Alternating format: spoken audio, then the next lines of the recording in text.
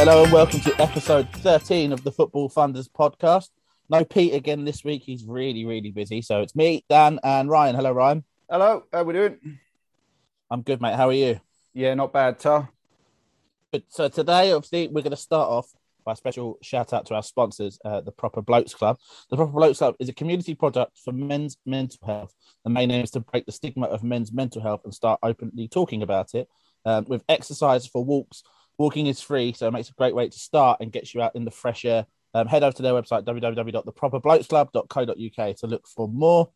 They have Twitter and Facebook, which you can find off there, the Proper Blokes Club, of course. And our second ones, our new ones, is Let Us Talk Football Mental Health. They're a YouTube channel. Head over to their YouTube channel. You put in Let Us Talk Mental Health. It will pop up. Watch their videos with some non-league footballers, different people around the footballing game at that level. You might even find me on there. And they also have a charity football team, which I'm part of as well. So please head over to them. We'll jump straight to the topics because to get a bit behind the scenes, I'm going away tomorrow and I haven't packed. So Ryan, thankfully, was willing to go a bit earlier than normal.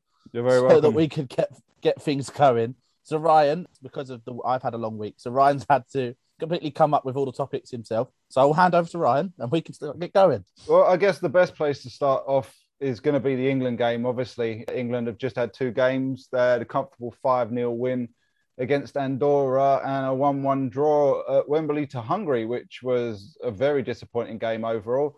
So Dan, do you want to give your thoughts first on the Andorra game and then we'll go into the Hungary game? I'll keep it short and sweet, really, because I think we're going to talk a bit about Hungary in a bit more detail. The Andorra game, I think we've said it on previous podcasts. When you're playing a minnow, I think you'd probably class them.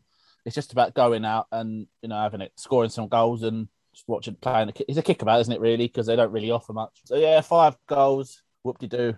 Not really much to say about it. It's one of those games where I don't read the players how well a player does because I don't think it's much competition for them. This is the equivalent of Man United playing a non-league side, so I don't look too much into it. So yeah, 5-0 is fine with me.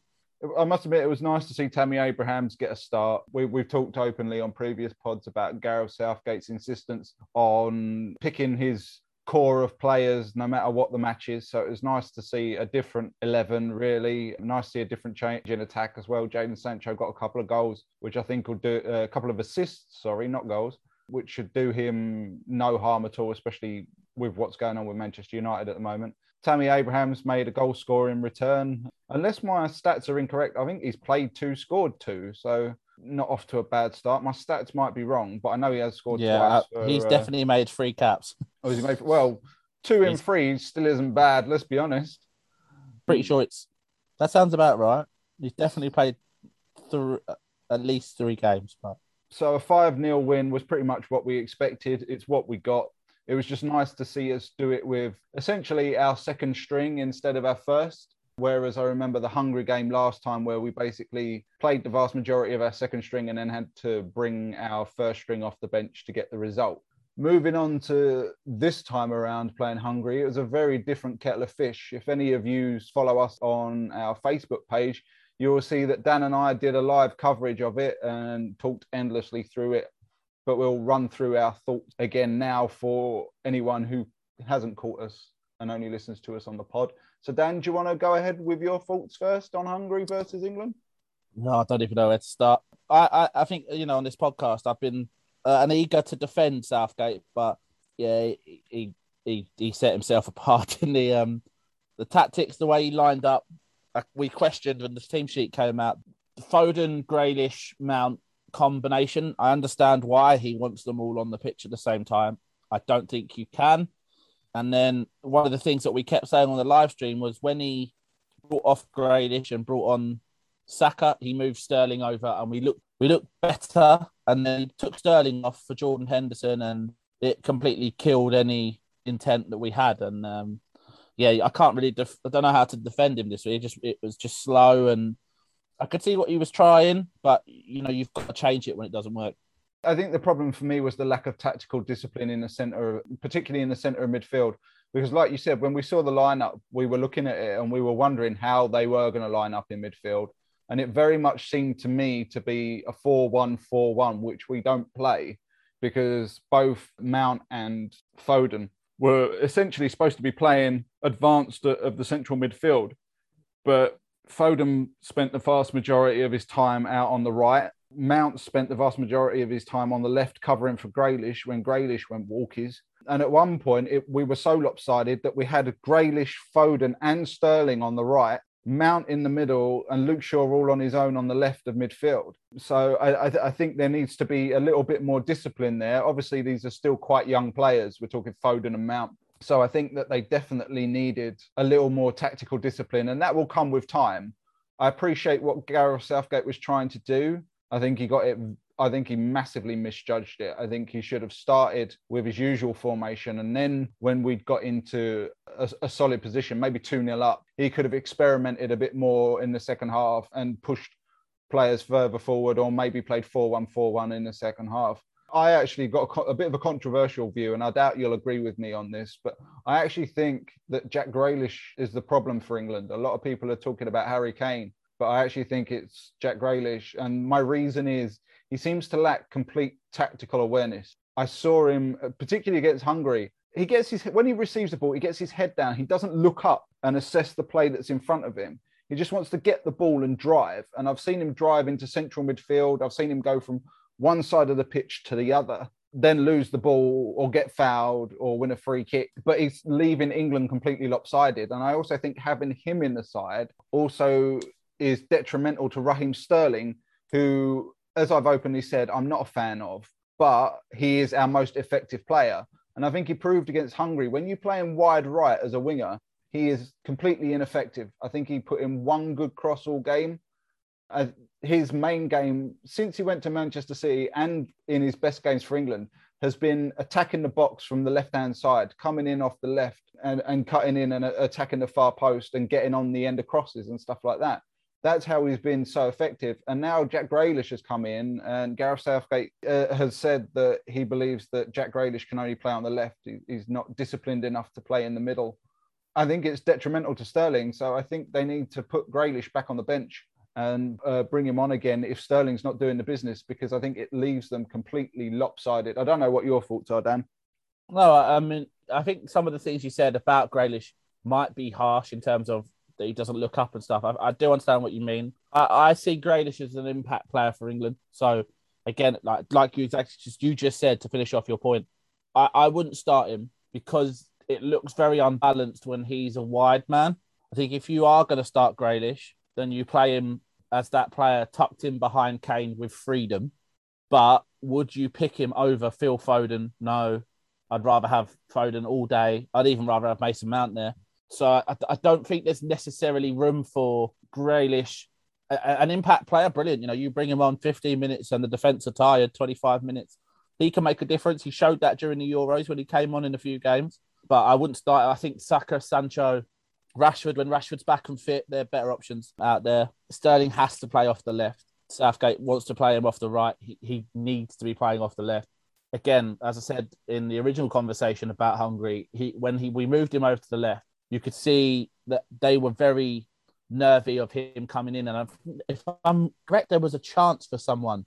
It was him, wasn't it? The ball went over the top. He beat the defender's run and just couldn't quite. He tried to tap it over around the keeper, didn't he? Sterling did, yes. Yeah. I know what you're talking about. Yep. You know, on another day that probably ends up in the net. So that was happening. And then all of a sudden, he brings Sterling off for Jordan Henderson. And we're back to seriously wonky again. We've got Tammy up front and Mason and Phil Foden on one wing and Bukayo on the right. And then Tammy got injured for Ollie and it all became a bit of a shit show, really. And the game drew to the last 10 minutes. If there was going to be a winner, it was going to be Hungary. So back to the drawing board for Southgate. Luckily, whatever you want to say, England's next game is at home to Albania and I think away to San Marino. So 2 games that we should see through not easily. Well, maybe easily, you know, not that we can coast, but 2 games we should expect to get through with relative ease.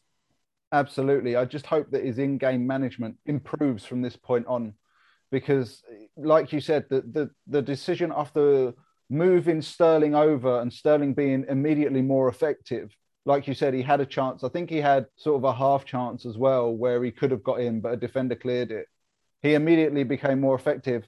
And we've been talking for about 10 minutes beforehand about we needed somebody in the centre of midfield to provide an extra option, because Declan Rice was the only central midfielder and Hungary had basically marked him out of the game. So he couldn't get the ball off of the defenders. So we were calling for a central midfielder to come on. He then brings on, in my opinion, the wrong central midfielder for the wrong player.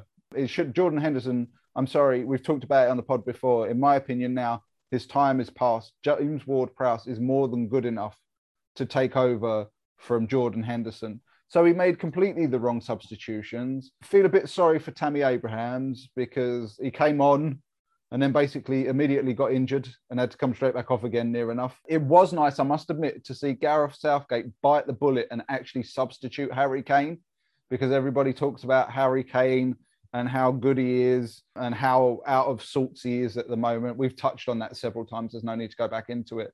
But one thing I will ask before we move on to a different subject is I've looked at Jack Grealish's stats. He's played 17 times for England, scored once, and assisted twice. So if those stats that I've read are correct, that's his England record. Is that good enough for him to warrant a start over Rashford, Sancho, and to misplace Sterling on the right? So this is where I probably have a strange opinion. If you look at those 17 stats, how many of them are starts? 3, 4, probably. And then how long is he coming on for? As I said, I personally don't think he should start. I can understand why people want him to start. I think he's better off not starting. But I think, again, it's difficult. I'm a bit of a statistician. I like looking at stats, but I think sometimes you've got to sit back and think that those stats are maybe not that accurate. Yes, it says 17 games, but that's not 17 games worth of minutes, if you know what I mean. So I personally wouldn't start him. As I said, my choice of wingers, if everyone's fit, is probably Sterling off the left, Saka off the right, and then Rashford is the man to swap in. And then you also, if you're playing a team where you know pace and skill is going to affect their wing backs, then you play Sancho before you even consider playing Grealish out there, for me personally. The other thing that I just want to pop in about the Hungary game is something that we discussed during our live stream. And this is something no England fan would have thought they'd say 18 months ago. We've really missed Calvin Phillips in that midfield. Absolutely, yes. Sitting next to Declan Rice. Also, you touched on Mason Mount kind of being marked out the game. There was a lot of time when the defence got the ball, the Hungarian strike force, the front three, came really narrow and would sit just in front of Declan Rice or even just behind him. And the defenders then couldn't pass to him. And there wasn't that second option because Mount and Foden and Grealish were all a lot higher up. There wasn't that second option, which is, again, like, as you said, where James Ward-Prowse would have come in handy. But I felt Calvin Phillips was a big loss. Again, something that I didn't really think I'd ever say. Even like I said it to you on the stream, but it is true that you've got to rest him. Even like Jude Bellingham. See, I know rested because of his minutes and his age and stuff, but that just someone, because Jude Bellingham has proven he can play that role. We definitely missed that body, and I agree that James Ward-Prowse probably should have come on, if not started, arguably. If it was me, I'd have started Ward-Prowse, and I wouldn't have started Grealish or Mount personally, but each to their own. I've got to agree. What baffles me even more about James Ward-Prowse being left out was how good he was against Andorra. I know it was only Andorra, but he was constantly moving the ball. He was coming to the defenders, picking the ball up off of them, playing the ball off in midfield and moving. And then all of a sudden for the next game to come along and for him to be left on the bench for the whole game, I found it a little bit bizarre. I think we can just safely say it was an expected 6 points and a disappointing 4. Would that be fair? Yeah, I mean, listen, I pointed out before on this podcast that I think Hungary are underrated by many, but I did still expect England to come out with 6 points, and it was a massive disappointment again. I read absolutely nothing coming out of the Andorra game based on the opponent. Hungary was the game to watch, in my opinion, and it didn't work. So let's hope, fingers crossed, that he learns and can move on. Moving on from England, and the Ballon d'Or shortlist has been announced, as well as the Copa Trophy, which I'm assuming is the under-21 equivalent, judging by the names that are on the list. So what we'll do is, instead of running off the list and then picking a name, I will read the list off to you, and then we'll agree or disagree as whether they deserve to be on the list or not. And then we'll Sounds pick good. who we think is going to be the winner. And we'll do it for both trophies as well. So I we'll know, start. but can I just say, so just Yep. before, I know who I think should win the Ballon d'Or. I don't think they will, but I know who I definitely think should win it. Right, But go with the list and we'll get to that. We'll I get hope he's to on that. here. Right. We'll start off with the list. The first name is Cesar Azpilicueta, the Chelsea defender and European Cup winner. Yeah. I mean, I have no problem with that. I think he was someone that was, this is almost like redemption's the wrong word, but people were saying, oh, you know, he's getting past it. Chelsea will move on. Spain will move on. And arguably both Chelsea's best defender during last season and Spain's best defender at the Euros. I think he deserves his spot. I'm a bit baffled on that one. I've got to admit, I'm not knocking his talent or his professionalism or what he's achieved in his career, but Ballon d'Or for Cesar Azpilicueta, I don't think so. The next one on the list is Italy midfielder / forward Nicolo Barella. What do we think on that one? Good Euro winner. I mean, Euros was good, but I'll be completely honest. I pay absolutely no attention to the Serie A outside of like if a big team is playing another big team. So it's not a league on my radar. So I know he's a very good player and obviously featured at the Euros. Looked okay, looked decent, but I honestly can't tell you anything about his club form. To be honest, I think there's a lot of Italian names on this list. I think they're there purely because they won the Euros, if I'm honest with you.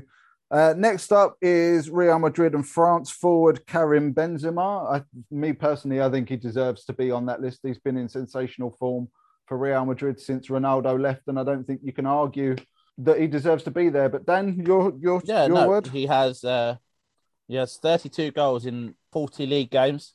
That'll do for me. That's just league. That's not including cups, Champions Leagues. And obviously his return to the France squad and has scored goals. If you ignore France's kind of Euro exit, I think he totally deserves his place on this list. Yeah, I agree. Next one up is Leonardo Bonucci, the Juventus and Italy centre-half. Again, another Euro winner. Do we think he should be on the list? Yeah, we might as well do both centre-backs because I think Chiellini's next on the list I've got. So I'm assuming Chiellini is also on the list, yep. I mean, look, again, undoubted the pressure on them going into the Euros about whether they'd passed it, and they looked sensational. Italy's defence was very hard to break down. So, no problem with that. I think this next one, I think we're both going to agree on, is Kevin De Bruyne. And I think we both said on the last podcast that we think he's the best midfielder in the Premier League. And he's got to be on there, isn't he? Let's be honest. Yeah, again, like, what can you say? You know, if one of the best teams in Europe struggles without him, no problem there. Next one up is Cristiano Ronaldo. I'm a bit funny on this one because he's done fantastic goal scoring wise for Manchester United. He's not next on my list, but he's did really well for Juventus. He scored a lot of goals, even though they did sell him. Because I think that was more financially motivated than anything else. And he scored goals for fun for Portugal. So he deserves to be on there. From my perspective, I know this is a bit odd coming from a Manchester United fan. He's 36 now. Lionel Messi is also on this list, and we'll get to him in a minute. But I'm just thinking maybe it's time. He's 36. He's coming to the end of his career. He's still performing admirably, but I think it's maybe time to leave him and Lionel Messi off the list now and move on to the next generation. Dan?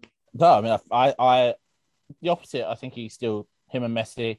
I have to look at Messi's numbers at some point, but Ronaldo's numbers still scream amazing to me for club and country. So I think he deserves to be on the list. The next one up on the list is the centre-back that Dan thinks is the best in the Premier League currently, which is Ruben Diaz. I mean, we talked about it last week. He's nothing short of phenomenal, isn't he? So I would go as far to say he's the heir apparent to Giorgio Chiellini in terms of world-class defender status. Yeah, I think you've pretty much just hit the nail on the head. I think he's the next up-and-coming huge centre-back. Has proven a point at a very big club in terms of their current spot, not the size of their club. So I don't have a problem with it. I wouldn't be surprised if he's not the best, as in he won't win it, but I wouldn't be surprised to see him be high up in the voting when it comes down to. I think he deserves to be on the list. The next one up is Gianluigi Donnarumma, the young Italian goalkeeper. Again, another Euros winner and transferred for No money, but big wages to PSG. Do we think he deserves to be on the list? Yeah. Again, a fantastic Euros league form. Again, don't watch Serie A, so can't comment. But Well, he's has in got a lot of clean France, sheets. so But he was obviously last season, which is the majority. This is based off the majority of his play from last season. Yeah, I mean, fine, no problem with it. A keeper's never going to win Ballon d'Or, is he? it's highly unlikely. But I think he deserves this place. Next one up is Bruno Fernandes. I think he definitely deserves to be there. He's in Bruno Fernandes to Manchester United, and a lot of people don't talk about it, but his numbers for Sporting. Didn't he? His numbers at Sporting were phenomenal, just as phenomenal as they are at Manchester United. So for me personally, there's no doubt that he should be in the running. Dan? Yeah, I completely agree. Listen, as we talked about on that podcast, he changed Man United from that side that everyone kind of laughed at to a side that everyone went, oh, hello. You know what I mean? Like, he came into the question. So, yeah, for me, absolutely no doubt in my mind that he deserves to be there. The next one on the list is an extraordinary talent, but I don't understand why he's on this list. And that's Phil Foden of Manchester City. We've seen how fantastically talented he is, but I don't think he should be anywhere near a Ballon d'Or at the moment. Do you? No, I think it's a little bit too early for him. I assume he's on the Golden Boy list, which is the other trophy. I don't think he's not, but I think that might be because he's turned 21. I think that might be why. He definitely made a step last year and became a much better player for club and country. But yeah, I think this list might be one step too far for him. Next up is the goal machine. The amount of goals this man scores is ridiculous. It's Erling Haaland. I think he's got to be in with a shout of winning this, surely, because his goal scoring record it's phenomenal. This is something that I was part of a debate with my friends group. He won't get it. And I wonder if he had done this not at Dortmund and at one of Europe's bests, he probably would win it. And I think because he's at Dortmund, he might not necessarily get the votes. So you think if he'd done it for Bayern instead of Dortmund? I think if he does it for Bayern, if he does it for PSG, Man United, Barcelona, it's his. But he's done it at Dortmund, so it won't be his. He's got 47 goals in 48 Dortmund appearances. That's disgusting. It's frightening. It's absolutely frightening. He's 21. Next on the list is Chelsea and Italian/Brazil midfielder Jorginho. Again, another European Cup winner and it's not European Cup anymore, is it? It's the UEFA Champions League and Euros 2020 winner. Jorginho, what do we think? Dan, does he deserve a pop? Yeah, I've changed my mind on Jorginho in the last year. I think I touched it on a different podcast that we did. I think I've seen a big difference in him over the last year. He commands the pitch for both club and country. I think he absolutely deserves a spot on this list. I think he deserves it too. Harry Kane's also made the list. You can't deny he's a goal scoring machine. He's not doing Mbappe or Haaland numbers, but he's still a goal scoring machine. To be honest, had he probably got his move to Manchester City, he probably would be hitting those kind of numbers, I think. Do we think he deserves to be there, though? I mean, he wasn't amazing at the Euros. He scored a lot of goals for Tottenham, but they're at Tottenham. It's not like he's in the Champions League for the last few years. What do you reckon? I mean, I still think he deserves to make the list. I think he's probably at the bottom of the list. 23 Premier League goals. I think there's 8 goals in European football. I know he played in the UEFA League, but that's still 8 goals. And there's a handful in English Cups. I mean, I think he deserves to be on the list, but he's at the bottom end of that list for me. Absolutely. I don't think he should be on the list personally, but everybody each to their own. Next one is probably the first Premier League player I would sign if I was the manager of any club. And that's N'Golo Kante. Not the most fashionable name in the world, not the most fashionable player in the world, but I still think he's one of the best in the world. Like we said on the previous pod, he's only second to Kevin De Bruyne in the Premier League and probably second to De Bruyne in the world. So he deserves it for me. What about you, Dan? Yeah, again, I think probably the most underrated player. And I'm hoping in 10, 15 years' time, when people look back at this era of football, he's not forgotten because I love him. I think he's right up there with Claude Makélélé, personally, I think. The next one is completely out of left field. I think I understand why they've put him on, and I'll explain why in a second. But it's Denmark's Simon Kjær. I think obviously with what happened around Christian Eriksen and how he reacted and the role he played in potentially saving Christian Eriksen's life, as well as dealing with the aftermath. I think that's why he's on the list. He's not a bad player, but I personally wouldn't have him up for a Balloon d'Or. No, again, I think especially him and Kasper Schmeichel, the way they dealt with the situation, deserve a special accreditation, especially him. I'd give him a completely separate award, like a humanitarian kind of award, whatever the Danish version of a knighthood is, all this stuff. Not Ballon d'Or list. I get the sentiment. I just wonder if it could be done slightly differently. I mean, the bloke's a hero, that he's kept someone alive at the end of the day. Absolutely. So, yeah, full credit to him, but the Ballon d'Or, I mean, again, it's a sentiment. I wouldn't be surprised if he picks up a fair amount of votes because of that alone. But yeah, not for me. Next up on the list, because this is actually quite an extensive list, Robert Lewandowski. I mean, to be honest, for me, he's another absolute goal-scoring machine, a complete freak of nature. He's in really good shape as well. A lot of people don't talk about how physically fit he is because they just see him as a goal poacher. But he's very strong, very fit, and he should have won it last year, but there wasn't one because of the pandemic. Do you want to know a stupid fact that is probably going to blow your mind? Go on.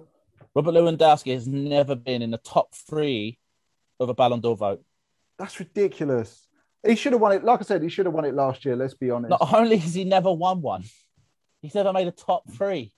And you look at his goal record, he has scored 41, 34, 22, 29, 30, 30, and 17. 20, 24, 22 in his last 10 seasons. That's just in league games. In the Champions League, he had 18 at Dortmund in 20 games and 60 and 70 Champions League games from Munich. He's an absolute animal. Internationally, he has 72 goals for Poland. Never made a top 3 in his whole... That's mad. Yeah. I put it out there now. He's my Ballon d'Or winner this year. I will put it out here now as well, so we won't have this conversation later. He also wins it for me as well. Not only for his performances, but he should have won it last year. So I think he deserves it. He, again, is someone that I don't know if he gets them because he's not maybe stylish on the national stage because he plays for Poland or not a big country. I hope in 20 years' time, when we're talking about great strikers from the past, he gets a mention because he really is. And to do it at his age as well, he keeps getting better, scores more goals. He's getting older. It's like a fine wine. Next up on the list is Romelu Lukaku. We spoke about our admiration for Romelu Lukaku on previous pods. His goal scoring record last year for Inter and for Belgium at the Euros was massively impressive, even though Belgium didn't get that far. So he obviously deserves to be there. I can't imagine you disagree with that one, Dan. No, absolutely fine with that. Next one up is Riyad Mahrez of Manchester City. I mean, he was fantastic last year. I don't think he started a game this year. I may be wrong, but I think he's spent the whole season on the bench thus far. Does he deserve to be in there? I mean, he got to a Champions League final. I don't know if he won an African Nations Cup or anything. No, their African Cup of Nations is this year. I wouldn't put him on the list, but I mean, yeah, someone has, obviously. I don't know how the list is comprised. I wouldn't have put him on there. Next up is Romelu Lukaku's strike partner at Inter Milan, which is Lautaro Martinez. I think he's a cracking player. Not sure he deserves to be on this shortlist. He's the one I'm surprised Manchester City didn't sign because he seems like the natural replacement to Aguero for me. Scored a handful of goals last year. Did well for Argentina last year as well. Again, back to the same problem I said earlier on. Serie A is not my strong point, so I can't really comment. I mean, I think he's a wonderful talent from what I've seen of him, but yeah. Next up is the man who has been caught in a lot of controversy lately for a variety of reasons, but I definitely think he deserves to be on this list. Is Kylian Mbappe. His goal scoring for Paris Saint-Germain is bananas, isn't it? He's another one up there with the Haalands and the Lewandowskis. Didn't you say it was something like 88 goals in 89 games or something ridiculous like that for Paris Saint-Germain? It's absolutely bonkers. Any objections to that one? No, hell no. Next one on the list is Lionel Messi. I brought him up a little bit earlier. Just my personal opinion. I just think it's time to move away from Lionel Messi and Cristiano Ronaldo.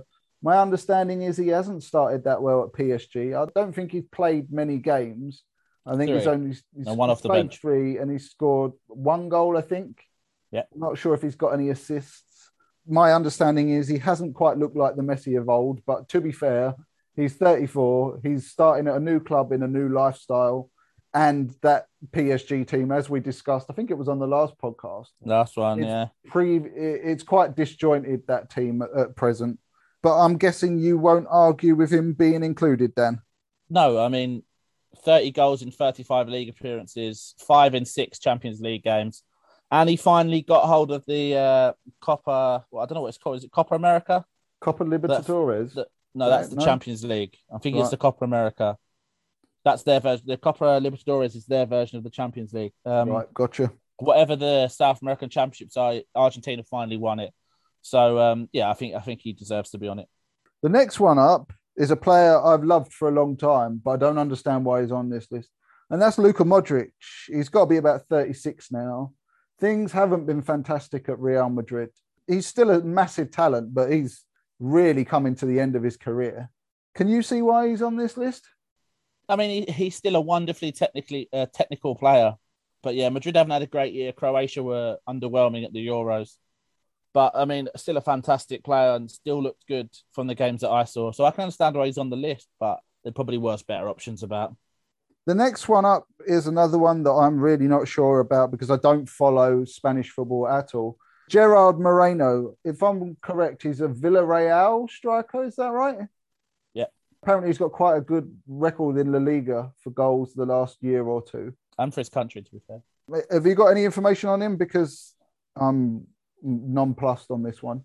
Yeah, I mean, I watched La Liga. Well, they've changed the channel now, so I can't watch it this year. But I watched it a bit last year. He scored 33 goals in 31 Liga games last year. I think it was 7 in 11 in the European Cup. What's it called? The Europa League, which obviously he defeated United. Went to the Euros and played wide, which is a bit strange. But he had a really strong season, kind of a breakout season. So yeah, quite late in his career, if I understand right. He could be one of them that might be one and done. I haven't watched it this year just on the basis that I don't have access to it anymore. Mason Mount of England has also made the list. I love Mason Mount. I'm not quite sure what kind of player he's meant to be. I don't know whether he's a 10 or an 8 or, whether he's a Dele Alli type or whether he's supposed to be like a David Silva type. I'm not quite sure, but I don't think he needs to be. I don't think he should be on this list. I think he's on it because he won the Champions League, to be honest. I think he probably deserves. I personally would say he deserves to be on there. I think he was a very bright spark in a Chelsea team that struggled at the beginning of the season, and he was the one that kept them ticking over. When Lampard did get results at the beginning of last season, it was with him. The only other one that maybe could replace him, you could argue, was Kai Havertz, who obviously ended up winning the Champions League for Chelsea. He really broke out towards the back end of last year. Yeah, I don't really complain with this one. And it's not English bias because someone says it, because I've already said that Foden shouldn't be on there. The next one I'm convinced shouldn't be on it, and that's Neymar. We talked about what an enigma he is in the last pod. He's completely erratic. His injury record is not very good. Did he tear it up for PSG last year when he was fit, or he was injured for a lot? He played 18 league games last year. So why is he on Ballon d'Or? Scored 9 goals. And for his country, he played 11, scored 5. I don't know why he's on the list. He's done well in Europe and 6 goals in 9 games, but surely that's not enough football to be on this list. It can't be, surely, can it? That one baffles me. The next one up is Pedri. I'm not sure why he's on this list either. Fantastic talent, but he's about 17, 18 years old, I think, isn't he? Yeah, I mean, he's 18, but he had played a full season for Barcelona last year. He played 37 games, pulled them by the scruff of their neck to the Champions League, had a fantastic season, got in the Spain team and bossed the Euros. When Spain played well, it's because Pedri played well. He's 18. I'm a huge fan of him. I personally think he deserves to be on the list. I probably would have put him on the younger players. Is he on the young? I don't know. I haven't seen that list at all. I'm hoping he's on there. He should win it. I'm going to come up with that one in a minute. The next one up is Mohamed Salah, a player that I stated last week is probably the best player on the planet at the moment. So I've got no argument with him being there. He's a former Premier League winner, a Champions League winner. His stats are insane for Liverpool. They're not up there with Haaland's and Lewandowski's numbers, but he's still doing excellent numbers for a wide player. They're not far off, in fairness. No. So I can't see that one. He should be there. Dan? Yeah, no, completely agree. There's no arguments there. What a talent. Next one up is another England player who I don't think should be on there. And I'm not saying this just to hate on England, but it's Raheem Sterling. If I remember rightly, he spent the last half of last season on the bench for Manchester City. hasn't been that effective. And I think he's basically on this list because of his performances for England and not for Manchester City. Would I be wrong in saying that? Do you agree? No, I agree. And even then, like, we have a laugh, and I've said it on the podcast. Raheem Sterling has not been good for England. He's just scored. He's the most effective player we've got. He's not fantastic. I've said personally on a previous pod, I think he's massively overrated. I know you and Pete disagreed with me, but there is no doubt he is England's most effective player, which comes back to our point of what we were talking about Jack Grealish earlier. The thing that boggles me with him is he can play in a game 70 minutes and you'll go, he's playing crap, get him off. But that means he's about to score. Yep. We've done that several times watching England. We're just like, oh, Raheem Sterling, you're useless, get him off. And then 5 minutes later, he's popped up with a goal. Well, what game was it? There was a game, the last set of internationals, it might have been Poland. I remember putting in the group chat, like, oh, Sterling's played crap, that means he'll score in a minute. And then all of a sudden, the ball was in the back of the net, and we all went, there it is. And the last name on the list is Atletico Madrid's Luis Suarez. Now, he's got to be on there for me. Yes, he's old.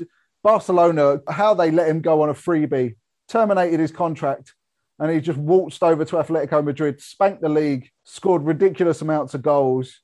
He deserves to be there, doesn't he? Let's be honest. It's shithousery at the highest form. And I mean, for that, fair play.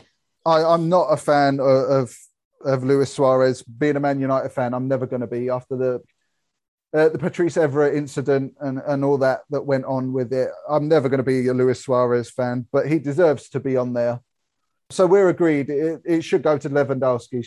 Yes? Yeah, I mean, Lewandowski, Haaland, obviously made my point about Haaland. Yeah, they're the two for me. Right, so we will move on to the Copper Trophy, which I'm assuming is the under-21 equivalent. There are names on this that I have not heard of or that I've only heard of in transfer rumours. So if you know any more about these, then please do feel free to chuck in, Dan. We'll start off with someone that I don't know, Nuno Mendes. Do you know who he is? Yeah, Nuno Mendes, a young left-back from Sporting who has recently moved to PSG, expected to be Europe's next big thing. From what I've seen of him, he does look good. So hopefully he sees through his potential room with his young Portuguese lad. I think he played for Portugal at the Euros. So, yeah. Deserves to be there then? Yeah, fantastic player. Next player coming up is a player I actually really rate really highly. Unfortunately, he doesn't get the same level of attention that I think he should because he's played in the team with Jadon Sancho, Alf-Inge Haaland, not Alf-Inge Haaland, sorry. I'll say Haaland, I can't remember his first name now. And he's currently playing alongside another name on the list with Jude Bellingham. But that's Giovanni Reina of Borussia Dortmund. I really like him. I think he's massively underrated, even though he's obviously on this list. He doesn't get the attention. I think he's fantastic. I think he's going to be a massive star. And I think he's also the son of Claudio Reina, who used to play for Manchester City and Sunderland, I think, wasn't it? He is. If my information is correct, he's actually eligible to play for England because he was born in Sunderland. He would have been, but he's capped by America at first team level in an official game. Reina, Dan. Yeah, fantastic player. Again, as you said, probably underrated because he's surrounded by Haaland, Bellingham, Sancho at one point. Really rate him if he can stay fit because he's had a few injury problems, but he's been very important for America in their games as well. So, yeah, I mean, totally deserves his spot in the team. Next up on the list is a player that I just mentioned. It's Jude Bellingham. I think we all love, as England fans, we love Jude Bellingham. We think he's going to be massive. I'm going to be interested to see how much he returns to England for because I think he's going to cost an absolute fortune. Any qualms on him being shortlisted, Dan? No, none at all. I think you saw made his England debut at 17, didn't look out of place. When he came on in international games, doesn't look out of place, looks great in the Champions League, looks great in the Bundesliga.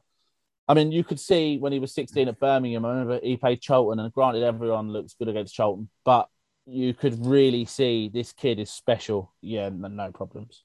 The next one is another name that I know nothing about. I'm openly admit to that. It's Florian Wirtz, is it? You need to see this kid. He's mental. He plays for Leverkusen.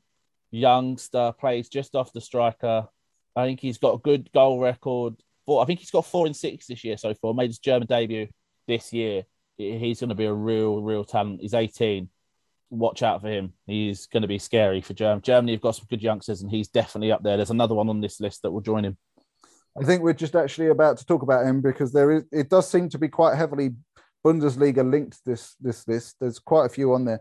Is Jamal Musiala, I'm going to say that's his name. He's a former England youth player who went over to Bayern Munich as a youngster. I don't know who they signed him from. I think it might have been Tottenham. I'm not sure. Chelsea. Oh, was it Chelsea? My mistake. So he's a young German boy, born in Germany, moved to England at 10, I think it was, played for Chelsea, went back to Bayern Munich and has broke into the Munich team last season and now commands the starting place. Chose Germany ahead of England, ahead of the Euros. People were a bit upset about it. At the end of the day, he was born in Germany and grew up there majority of his life, so no problem with it. Yeah, again, fantastic player. He, again, another one to watch out for. The next on the list, I believe, a Dutch international, if I remember rightly. I think we saw him very briefly at the Euros. Is he at Ajax or is he at PSV? He's at Ajax. It's Ryan Gravenberch. Not seen too much of him, but I've heard people rave about him. Anything on him, Dan? Does he deserve to be there? I don't honestly know a lot about Ajax, so I'm going to go to what I know best, which is Football Manager. Wonder Kid statement. He's someone on you sign. He's a must sign.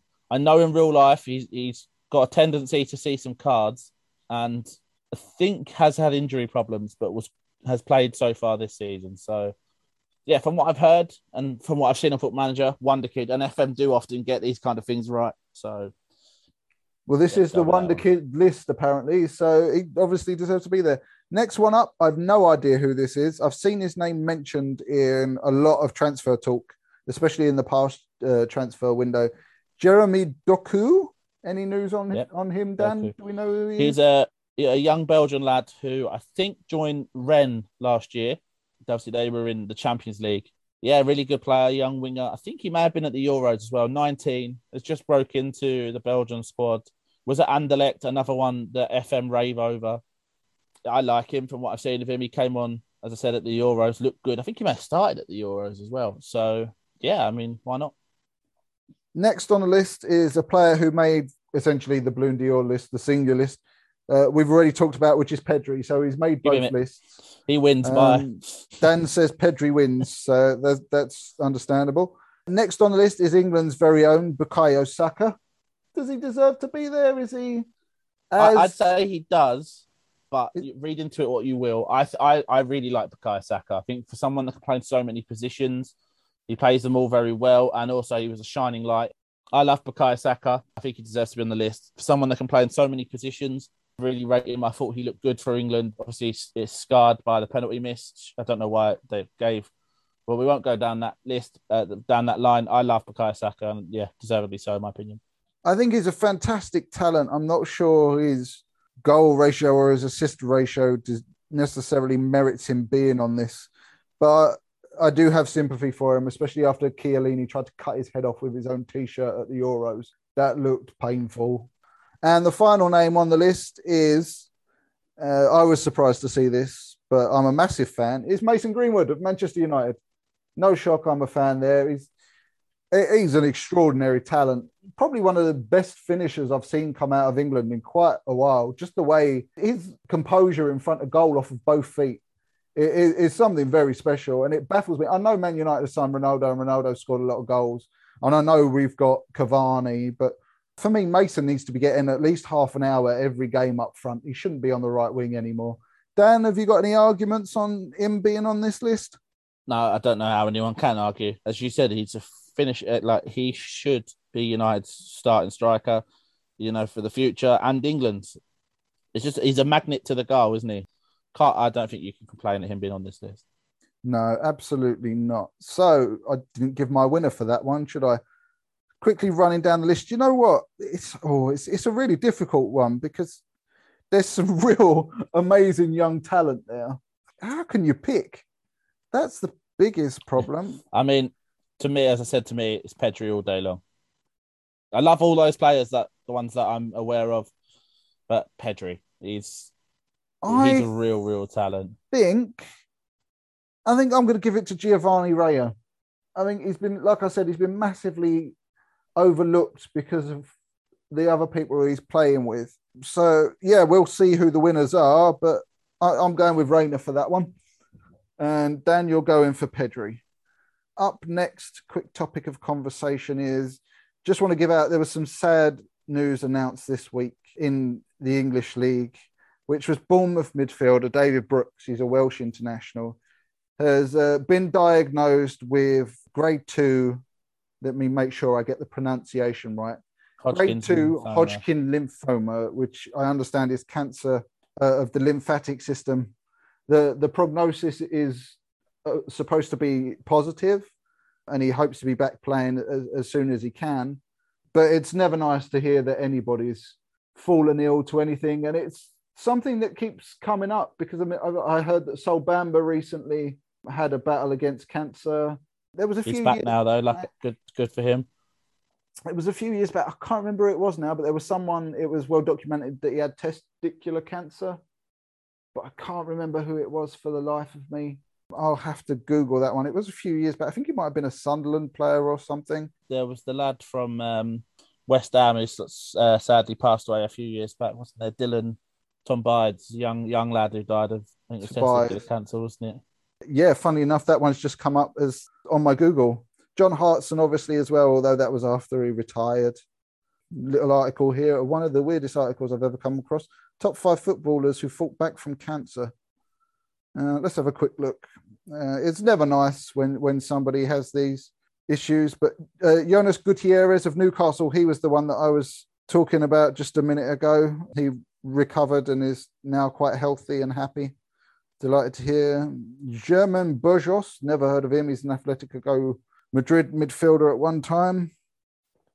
Jose Francisco Molina is another one, former Villarreal and Levante player. Eric Abidal, obviously, is another one. Had, I think he needed a liver transplant or something, didn't he? Yeah, I have a memory of someone scoring, I think it was Daniel Alves, and celebrated with his shirt. Or did Daniel Alves change his squad number to Abidal's when Abidal retired? One that I didn't actually know about was Dutch winger Arjen Robben, who apparently was diagnosed with testicular cancer very soon after his arrival at Chelsea in 2004. I didn't know about that one. Charlton legend Jan Kermorgant as well. Blimey, had testicular cancer before. It's a lot more. It's a lot more common than you think. So, fellas, do make sure you check yourselves. I know we're big on men's mental health, but do check yourself, especially when you get to my age. Don't be fools. Check your balls. Right, coming up to this weekend, we're now back into domestic football. Dan, who have Charlton got this weekend? I'm going. We are away at Lincoln. We're going to get stuffed. I'm going. I'm travelling up tomorrow night, ready to watch us lose. Lincoln haven't started great, but if you followed the podcast, you'll know neither of Charlton. I'm expecting a loss, but I'm happy to be shown otherwise. But yeah, Lincoln away it is for us. In the Premier League, Watford kick off the return of the Premier League against Liverpool. Watford obviously just appointed Claudio Ranieri, who we touched on.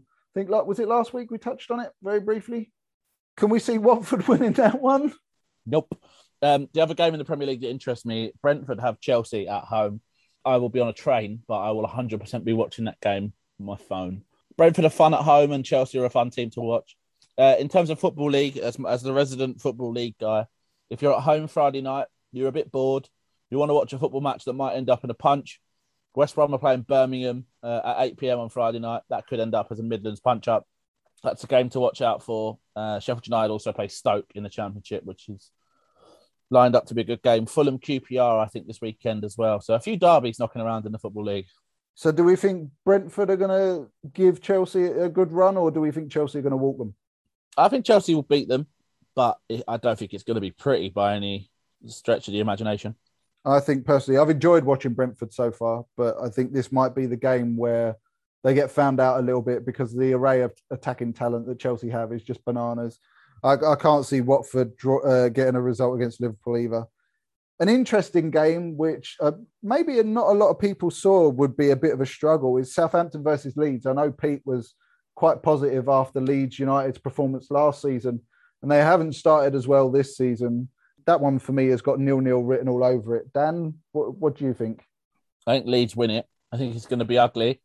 I think Leeds nick it because I have no faith in Southampton. I would not want to watch it, but I do, as I said, I do think Leeds get the win. Another 3:00 is Brighton versus Norwich City. Given current form, I think that's a Brighton win, isn't it? Yeah, Brighton look a very good team and Norwich look a very bad one. So, we discussed Brighton before. You know, you have to turn up against them or they'll beat you. And I don't know if Norwich have showed up yet. So this is their time to do it, but I do fancy Brighton. Next up on the list is two teams arguably having a transformative year, which is Aston Villa and Wolves, obviously both for different reasons. Aston Villa had to replace one player with three, and Wolves have replaced the manager, the goalkeeper, and it's not started very well. Do you see a Villa win there, Dan, or a draw? It's a Midlands derby. So derbies kind of throw form out the window, but I expect Villa to still get the win. But derbies throw it all up in the air. But Villa should overpower them. Wolves have really struggled to score. Villa should score more. They have brilliant players. And I actually do think Villa's defence, we touched on this in the last podcast, is underrated. So, yeah, I do see Villa winning, but it wouldn't shock me if there's a result that is slightly different. Just on a little sidebar from that, as you've mentioned, there's a lot of derbies this week. Right now, given the foreign influence at Wolves, do you think the derbies are as relevant to Wolves as they are to Aston Villa, given the lack of homegrown players in the Wolves side? From the club side, probably not. But if you ask every Wolves fan about a derby, they're going to want to win it. I don't think any club particularly cares about rivalries nowadays, but the fans sure do. So from the players, maybe not. But I hope there's someone in that changing room saying this is a lot to the fans because they need it. You know, when Charlton play Mill, I know we always lose, but there's always stories before kickoff and before training, before leading up to that game. There's Johnny Jackson or Jason Ewell was in the change room saying, lads, come on, this is the one the fans really want. I've seen that interview. I think it's Lee Dixon who said that when he joined Arsenal, Tony Adams said something like, whatever we do this season, we can win it all. We can win everything, but just make sure we don't lose to Tottenham. As I said, to the fans, definitely, and to the players, I hope there's someone in there telling them how big it is because the fans don't want to lose their local games. I see an Aston Villa win on that one. Next up is Leicester City versus Manchester United. Now, both teams have got really horrendous injury problems, especially in defence. There's no Varane or Maguire for Manchester United. And I don't know if Johnny Evans is now back fit, but their first choice pairing of Johnny Evans and Fofana have been injured since the start of the season. Is Johnny Evans back? I haven't seen anything. I won't lie. It's been a whirlwind week. I haven't seen much football stuff. I expect United to win it just because Leicester have kind of been firing blanks. Defence has been struggling. Jamie Vardy has been in good form. Defence just can't hold on to anything. They played against Palace. They went 2 up and then just threw it. And I think you can do that against Palace when the other team's got Sancho, Ronaldo and Greenwood and Rashford anywhere near coming back yet? I don't know, even without him. Rashford is now back training. I think this is a Man United win just because of the amount of attacking talent that they've got. Next one up, I think, is probably going to be the biggest scoreline of the weekend, is Manchester City versus Burnley. I can only see that going one way. Dan's mimicking a proper spanking on here. Do we reckon 5 or more, Dan? Is it at City? It is indeed. It could very well be. Yeah, I think that's going to be quite a painful one for Burnley fans to watch. They haven't started the season well, and Manchester City are Manchester City. I stood up for Jesus on a previous podcast when we were talking about Aguero leaving and Man City not having a striker, but I think he's proved what a talent he is and he's scoring goals. So I think that's going to be a painful one. Brentford-Chelsea, we've already discussed. Everton versus West Ham, two teams that kind of bipolar in predictions, but both have done really well over the last 6 to 12 months. Rafa started well at Everton. Do we see a draw? Do we see a West Ham win, a Everton win? I don't want to watch that game in the slightest. No? Is it just me, or does that shout 0-0 to you as well? I think it's a draw. I don't think... I can't pick a winner between those two. Next one is going to be... Cool. It's probably the game that I do not want to watch the most, which is going to be Newcastle versus Tottenham. Tottenham are not... No, I don't want to watch... Tottenham are not good at all at the moment, and Newcastle are even worse. I think we might see a slight improvement in performance from Newcastle, just because Mike Ashley is gone, so the atmosphere will be a bit different. New owners have obviously come in. Is it at St James's Park? I think it is. Yeah. Hold on, just let me double check. I'm calling it. Newcastle are winning this 1-0. You reckon? I don't know if they've got anyone who can score goals. Callum Wilson's not fit. You're not going to trust Joel Linton or Dwight Gale, are you? St Maximan, it's fine. That's just a game I don't want to watch. I'm going to say 0-0, but Dan says 1-0. And the final game is Arsenal versus Crystal Palace, which is going to be an interesting one. Patrick Vieira returns to Arsenal for the first time as manager, I believe. Crystal Palace have done a lot better than I thought they would have done. I thought they were going to get tomped this year. And Arsenal have been picking up solid wins with clean sheets recently. So what's your call on that one, Dan? Because I think that will go to a draw. Arsenal 15, Palace 0. No, that's wishful thinking. I think Arsenal get a win because it's at the Emirates. Palace are better than I think people gave them credit for. I did say that in the season preview. I didn't think Palace would be in that much damage. No, I think Arsenal have hopefully turned a corner for their fans. And I always hope any team beats Palace, but I don't think Arsenal will. Sorry, I've completely forgotten one section that we were going to do. Let's see if we can quickly squeeze this one in. I don't know if you've seen the news, Dan, but Tottenham fans recently, a Tottenham supporters club recently approached Daniel Levy to try and get a meeting because they had a list of questions for him to answer. The meeting was declined by the chairman of Tottenham Hotspur, and they've published a list of 13 questions that they wanted answers from their chairman. Some of them, some of it's pretty benign, some of it's pretty random stuff. They want to know about the direction of the club, where the club's heading, you know, just the board think that progress has gone backwards, that kind of thing. And then they're asking questions about fan shared ownership, about fans being able to invest in the club, even down to financial dealings, such as what's the situation with the renaming of the stadium. Now, we all know football is a game of opinions. We're fans. We pay our money. We buy our tickets. We buy our shirts. We do a podcast about it. It's all about opinions. But this strikes me as maybe fans thinking that they're owed more than they should be. Should owners be forced to sit down and have conversations with all their fans and tell them the deepest financial ins and outs of the club, do you think? Or is this a case of fans pushing their luck too far? I think for me, it should be somewhere in the middle. I think there should be a rule in place where if you're an owner of a club, you should have a fans forum. Not forum. That's not the word I'm looking for. A fans group should be a member of your board. Right, okay. Should be, if like not making the decisions, but at least so that the fans' opinion is heard. Yep. I don't think you should force the conversation between fans. I think it's only positive for an owner if they have communication with a fan group.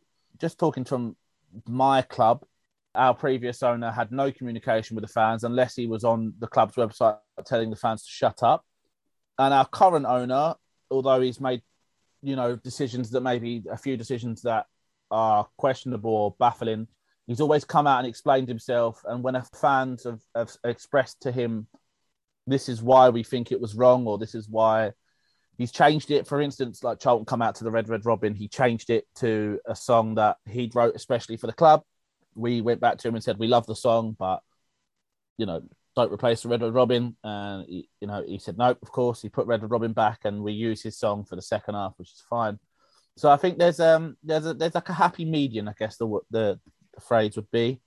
You don't have to necessarily discuss everything with the fans, but I think there should be a section of communication with the fans, have someone in place on your board that's linked to the fans to get open dialogue, because I think that's the best thing for the club and the fan base, when you don't have to know exactly what's going on, but you're not froze out of your club, because that's when you lose connection. Again, talking from myself, that period under Roland Duchâtelet was, we didn't know anything about the club. It was just this team. We were going to watch football on the Saturday. We didn't know what was going on.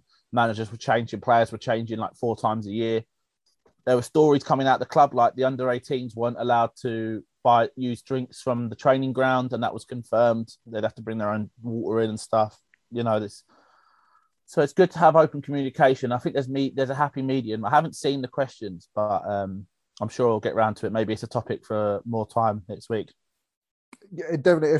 From my perspective, like you said, I think there is a happy medium, but to roll up to your club just because you support it and think you can automatically get an audience with the chairman, a person who doesn't speak too much anyway. I mean, I thought that's what AGM's for, annual general meetings. I thought fans were present at those to get answers for the year. But it just strikes me of a little bit of arrogance from this particular fans group that you can rock up with a list of 13 questions and expect them to be answered.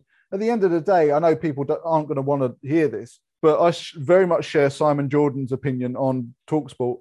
At the end of the day, football is a business. Yes, fans play a role. Yes, fans are heavily involved in the finances of the club in terms of paying into the club. Of course, fans have got a right to an opinion about their club, but I don't think it's necessarily right for them to roll up and say, here is a list of 13 questions we should get answered, especially when it comes to the financial dealings of the club. When it comes to the naming of the stadium, they shouldn't be rocking up and going, well, is it happening now or what? The club will announce it when it's announced. When they've got it sorted, they will say, we are delighted to announce the sponsorship of blah, blah, blah for the stadium for however much, for however long. Can I just say, just when you talk about Tottenham Stadium, it's the best stadium I've ever been to. I was there this weekend for the NFL. That stadium is fantastic. So say what you want about the Tottenham board, they've built a bloody good stadium. They've built an amazing stadium. They've got a fantastic training ground. I can understand the Spurs fans' frustrations at not having a team to match the rest of the club because that team fell apart after Pochettino left. But I think just to walk up and with a list of demands and expect them to be answered, I think goes a bit too much for me. But now we will finally end because we mentioned quite a few feel-good stories.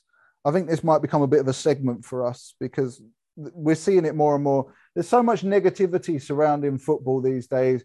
You see the hooliganism's on the rise, racism's on the rise, too much money in football, football players get paid too much, etc., etc. So it's always nice to hear a heartwarming story. And the shout out this week actually goes to a player that Dan and Pete have been talking about, which is Macauley Bonne, who recently moved to Ipswich. And he gave a shirt to a 13-year-old who was wearing their Ipswich Town shirt and was rushed into hospital for emergency surgery. And they had to cut her Ipswich shirt off. A 13-year-old Maddie, her name is, she's got some quite serious illnesses. And so he presented her with a new Ipswich T-shirt and celebrated with her when he scored. And it obviously meant the world to her because her face just lit up. She was there in her mobilised wheelchair and that. I've just got to say, there are heartwarming moments in football. Not all footballers are robots. I know a lot has been made about the work that Marcus Rashford has wonderfully done with the government, but sometimes it's even just the small stories like this that make football what it is. So a big shout out to Macauley Bonne and to Maddie. And yeah, and apparently he said he's going to celebrate with her all the time now because she's his lucky charm because he scored after giving her the shirt. So touching story on that. I think we'll end now. Before we go, let's just again shout out our special friends at the Proper Blokes Club. It's a community project for men's mental health. And of course, the main aim, as Ryan said and spoke about a lot, the main aim is to break the stigma of men's mental health and start talking about it. They go on a lot of walks around London. If you're in the London area, Southwark, Greenwich, Wallington, and I think Woolwich are the main ones. But I've also seen they're starting to knock about around the country. So head over to their Twitter page, head over to their website. I know there's been one in Bristol in recent weeks. I believe they just did a marathon-like walk. They ticked off 26 miles around London. And Let Us Talk Mental Health, our second one, YouTube channel with a lot of non-league heads. If you're in the non-league or know the non-league game, you'll recognise some of the figures on that YouTube channel talking about their struggles in football with mental health and mental health in general.